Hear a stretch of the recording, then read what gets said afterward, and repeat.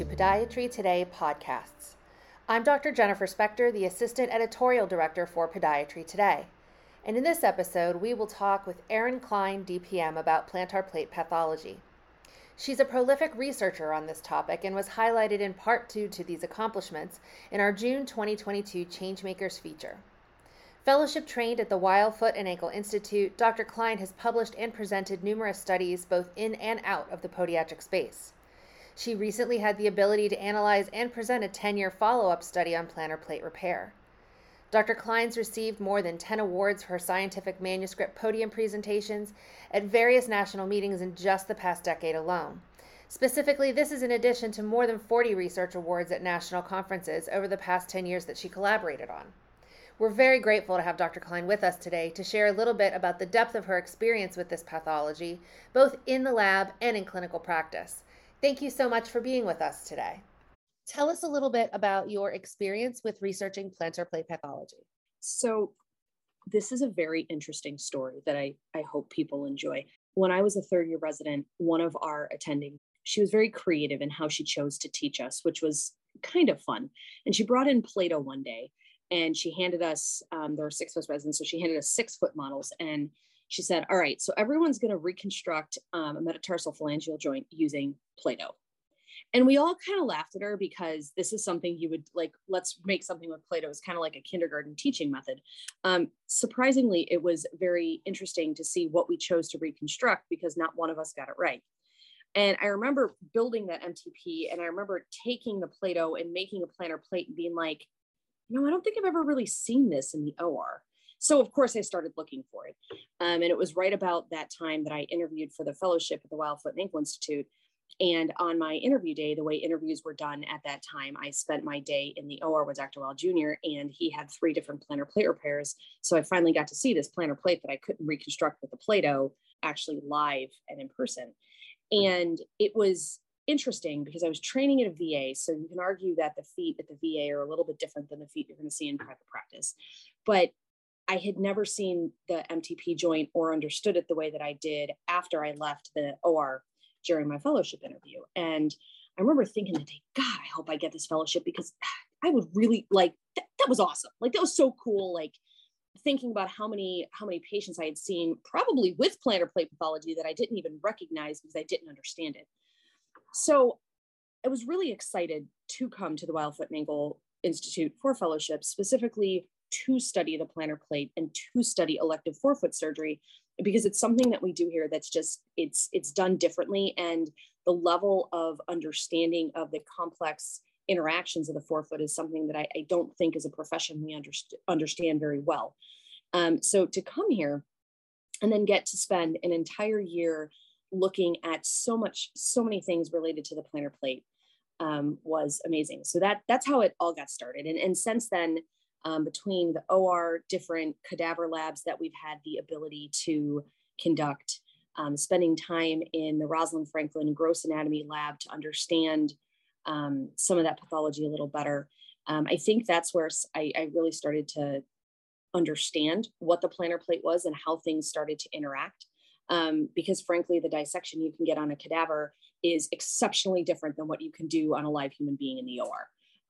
They're not even comparable. So to have the ability as an attending, fellow and attending, to go back to a basic science lab and start to take things apart, to put them back together, to then take that knowledge and apply it to actual live humans that you're trying to treat was amazing. And from that, that's kind of where things started. And then we started to look at, well, if we understand this, how is it best to teach this to the rest of the world? That's what led me and Dr. Weil Jr. to start to look at some of the studies that we've published. And we created a cohort of humans who had plantar plate repairs while I was a fellow. And from that cohort of humans, we were then able to extrapolate data because we had intraoperative observation on all of them. So we were able to say, okay, this is what we saw in the OR. Now let's go back and trace this backwards to what we should have seen on their clinical exam, on their x-rays, on the ultrasound, on the MRI, and then, kind of start to compare some of those imaging modalities for purposes of what's best. And I think that's where things were. And that was 10 years ago. And since that time, I think that we were able to take the knowledge we acquired that year and start to apply it to patients over the next 10 years, which has really allowed us to do a lot of plantar plate work, both operative and non-operative, definitely more operative than non-operative because non-operative treatment doesn't work that great. But we've been able to actually then see what we do in clinic every day. Many of our researchers in podiatric medicine are brilliant, but don't spend a lot of time in clinic. I think that spending the amount of time in clinic in the OR that I do has actually allowed me to have a little bit of a different perspective on research that is based in science, but has a practical application to everyday life. And that's really what I strive to do with research, is to take the problems I see in clinic and say, all right, this is a problem, and then come up with ways to fix it. Once we find a way to fix it, then go back and research how we can make it better. So that's where a lot of the plantar plate stuff has come from. What's been interesting is our ability to travel to different conferences, both podiatric and orthopedic, to have discussions with Mike Coughlin and a couple of the other orthopedics throughout the world that do forefoot and plantar plate stuff. And then from those conversations, we tend to have visitors in clinic from different countries that can then input what they're doing in their countries to kind of compare it to what we're doing here. And we can have those high level discussions that allow us to really drive patient care forward. It's been an absolutely amazing journey. It's so cool to talk to people from really around the world about what they're doing and some of the things they're seeing and some of the, I guess, obstacles they face. I know in Brazil, where that's Caio Neri, who's down there, and his group of orthopedics who are working on plantar plate stuff down there. It's interesting because they don't have nearly the amount of technology, equipment, or interoperative instrumentation to do some of the same things we do, yet they're able to still fix plantar plates after we have these discussions. And it's, so that's been interesting to see how they're facing challenges and conquering them. I think your point about having a practical application to evidence-based research is so key, because I think some people may feel a disconnect there, and to be able to make that connection and make that bridge, that gap, is huge. So it is so important. I get so frustrated when I'm reading journals or articles and there's this point about how important this one thing is. And then you look at that one thing and you're like, well, that's very interesting. I see why it's important, but yeah, out here in Libertyville, Illinois, I'm not really sure what question I would ask or what test I would obtain that would actually give me that information. So finding a way that someone in, we're going to say rural America versus someone in a teaching institution, like trying to span that gap with research so that everybody can apply it's a challenge.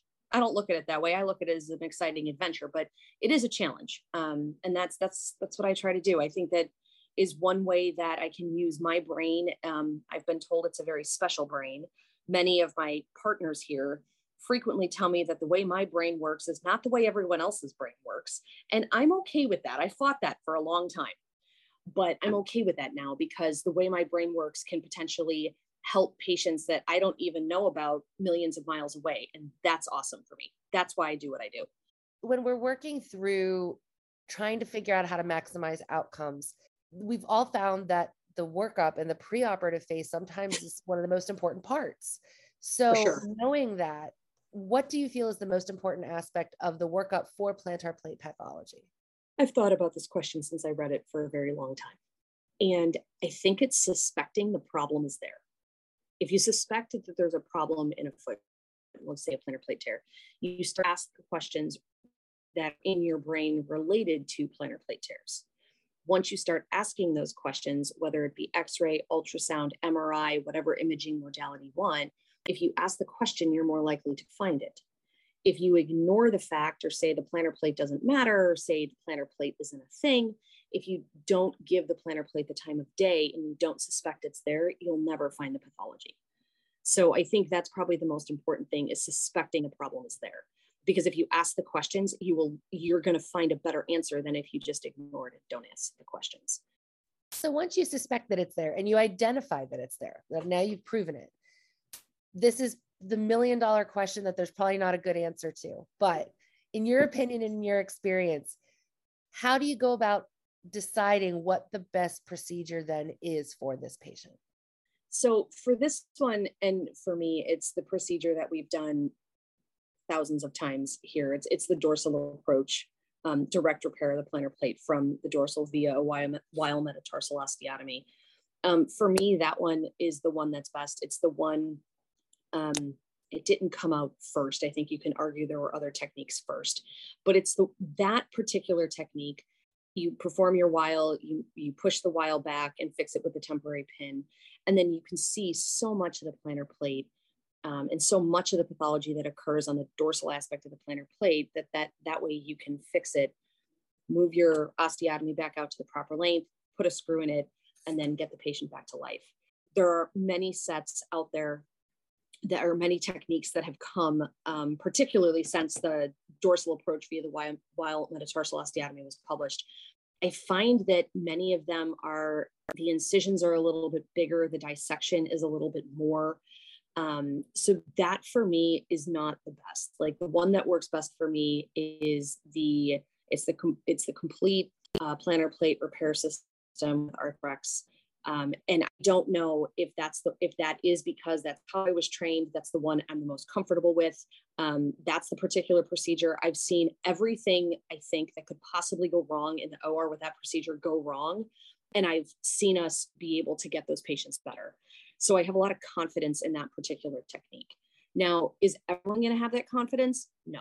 Is that the technique for everyone? Definitely. But for me as a human and as a physician and a surgeon, that's the one that I'm the most comfortable with. What's your typical post-op course for that technique? So with this technique, they come out of the OR, they're blocked, they are in a bandage, and they are in a surgical shoe. Now, some of this does depend on what other procedures were performed, but just assuming that part I think is obvious. And if you're doing a Lapidus with this, or you're doing some first MTP joint fusion, things may change. But for someone who just isolated second MTP plantar plate repair with a Weil osteotomy, they're going to be in a bandage and a surgical shoe. They're sent home that day. They are told, go home, keep your foot up. You're allowed to walk on your feet, but where you're allowed to go is very restricted. So we're a little bit strict, I think, that first week with how they're allowed to weight bear. They're allowed to weight bear enough to get from like the couch to the bathroom to the kitchen back to the couch, with the understanding that they're walking primarily on their heel and that they are not doing too much at any one point in time. One of the key things I find to tell patients in that first week is if your foot starts throbbing, if the bandage starts feeling tight, or if your pain's getting better and then all of a sudden gets worse, you did something that your foot doesn't like. So you have to let your body talk to you and tell you what to do. If you convince people that first week to really be very sedentary, maybe convince them that Netflix marathons, like they haven't seen Tiger King yet, go watch it, what have you. Bridgerton, that's another one that I've been hearing from patients that they like to watch that first week. But go sit, stream the marathon, like really don't do anything. Patients typically do so well that when they come into the office, they have, for that first post-op visit, which is somewhere between day 7 and 10, they have very little pain. That's good. I don't like phone calls about people in pain. It really, and then people don't like being in pain. So that's a good thing. So their first post-op visit is day 7 to 10. On that day, the dressing comes off. We take a look at the incision. Obviously, we expect that it's going to look amazing. If it looks less than amazing, we address whatever problem it is. Typically, if everything is perfect, they will go into a stiff-soled wide running shoe. That could be a Brooks, that could be a Hoka, that could be, maybe they don't have access to those, that could be a less amazing running shoe with a Morton's extension or a full-length steel insert in that shoe, because you want the shoe to be stiff.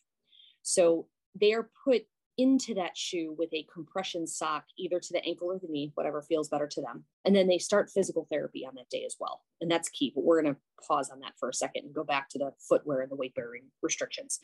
So at this point, we tell patients that they can be on their foot somewhere, it equates to about 5 to 10 minutes at a time for about a total amount of an hour in a day. So the guideline we give them is however many weeks you are from surgery, that is the total amount of time in the day that you can be on your foot. So if you are 1 week out from surgery, you have a total of 1 hour in that day you can be on your foot for the entire week until you get to 2 weeks, and then it goes up to 2 hours. What we find patients doing is they're on their foot to about 5 to 10 minutes at a time at that point, and they're like, I got to sit down. And then the next week, it's about 10 minutes, maybe 12. And then the week after that, they're about up to 15. And the math doesn't always quite work, but there's a slow progression of weight bearing during that time. The compression stocking or sock and their shoe, it goes on their foot in the morning, and it stays on their foot the entire day. And patients are like, well, but what if the shoe gets tight, or what if it starts to hurt? I'm like, well, typically when that happens, you've been on your foot too much, and don't take the shoe and sock off because that's our natural instinct. Sit down and put your foot up until it goes away. And interestingly, I've found that concept actually slows people down more than weight bearing restrictions, for what that's worth. So that's that. They're allowed to shower because we use internal subcuticular closure with Steri-Strips. So they're allowed to shower and get their foot wet. They are not allowed to soak their foot, do anything like that. And then the other part of the post-op that goes with their physical therapy is they're bracing their toe in as much plantar flexion as they can obtain slightly uncomfortably. And they wear that brace every night, probably for the next 6 to 8 weeks, maybe longer. The point of the bracing is to keep the extensor tendons nice and lengthened, because the extensor tendons, if you don't lengthen them, they are going to naturally contract, which then leads to toes floating. It leads to the toes' inability to get to the floor, and it actually can stretch the plantar tissues that we're trying to protect. Now, physical therapy, they start physical therapy on that first postoperative visit. Physical therapy is aimed at mobilization and decreasing scar tissue initially. So there's a lot of education on the bracing, a lot of pulling the toe into plantar flexion. Once the incision is healed, which is sometime in the next week, patients start with intrinsic muscle work on the foot. So this includes toe crunches and toe curls, picking marbles up with their toes, picking pencils up with their toes. In doing that, they're also working on stretching their Achilles and addressing any other functional deficit the therapist finds in the foot. Now, they're also, if they've had another procedure, working on whatever they need for that procedure too. But what we find is that so many of these patients really, actually many people, lack intrinsic strength in the intrinsic muscles of the foot. So these are your lumbricals, your interossei muscles. We don't think much of those little guys, but really they do a lot of things and they're very important. So the therapy is mostly aimed at that. Once the osteotomy is healed, then we progress to normalized weight bearing and things of that nature. So that's the first post-operative visit. There's a lot of things that go on at that visit. Our next visit is somewhere between 3 and 4 weeks later, which is more of an incision check than anything else. As the patient progresses after that first month, I find that it's important to tailor your post-operative protocol to what the patient is able to do, because there is a frustration that occurs between weeks 4 and 6 as to why am I not better yet? And then you remind the patient, we talked about this pre-op, it's a long post-op recovery, and you have to kind of address the mental component of their healing. Right about week 6 to 8, patients are released to do weight-bearing exercise to their tolerance. Now, me saying they can do this and them wanting to do it, two completely different things. But at the point that the second metatarsal is healed, like they can start to be up and around, weight bear a little more, start to walk a little more, somewhere between 3 and 6 months. And that is a big time frame, but it's also very variable. Patients start to have days where they forget they had foot surgery. Somewhere between months 6 and 9, patients are having more good days than bad. And somewhere around 12 months, we consider that, quote, maximal medical improvement, for lack of a better term. With that, there's also the concept that's in an optimal course. Now, if patients aren't doing so well, many times the physical therapy can be extended for quite some time. Probably the most common complication is dorsal scar tissue at the MTP that's painful and limiting. I find patients don't really care if their toes touch the floor and if their toes float a little bit, but if they hurt, then that matters. So if they're continuing to have pain, continuing to have problems, right around month 12, we consider releasing that dorsal scar tissue with a percutaneous procedure. It's done in the OR, but it's just a percutaneous procedure to cut through some of that scar tissue and then manipulate that toe down into plantar flexion. Then they continue with physical therapy, really aimed at lengthening all that scar tissue. That takes about 3 months to recover from that. So to sort of conclude things today, is there anything else that you have learned along the way that you'd really like to share with our audience on the topic of plantar plate pathology? Think about plantar plate pathology. When you have forefoot pain, you have to think about plantar plate pathology. I find that if you think that it's there, if you're suspicious that it's there, you order the right testing, you're going to find that it's there. And this isn't something where you can be an ostrich and stick your head in the sand. You actually need to address it.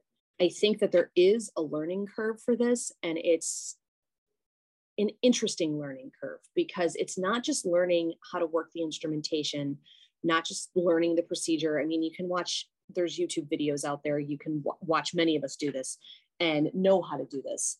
What I find though, is you have to be patient with yourself, right? Because surgeons are high achieving individuals. We want it our way. We want it now. We don't want to struggle. But the fact of the matter is, to learn a new surgery is actually rather challenging. So you have to be patient with yourself. While you're in the OR, one must remain calm because let's face it, stuff goes wrong all the time. Like equipment doesn't work, something doesn't show up. Panicking does not help. And being grumpy does not help. Because if you're grumpy, everyone else in the room is going to be grumpy, and then everyone's going to make mistakes. And that's when stuff goes really bad. So remaining calm, even if you're fuming on the inside, remaining calm in your face and your demeanor and your nonverbal communication is probably really key. And then the other thing is trust the repair and get these folks into physical therapy.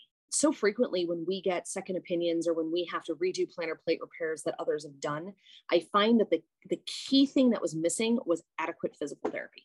And if I didn't say it, trust yourself. Trust yourself, trust your gut, trust your training, trust your hands, trust your brain, trust yourself. Because this is something that it's a procedure that you can learn to do. You can learn to do it very well, but trust yourself. That's wise advice for sure. And we're very grateful to you, Dr. Klein, for joining us today for this episode of Podiatry Today podcast. And thanks as always to the listeners for joining us as well. Make sure to check out other episodes on podiatrytoday.com, Spreaker, Spotify, Apple Podcasts, and your favorite podcast platforms.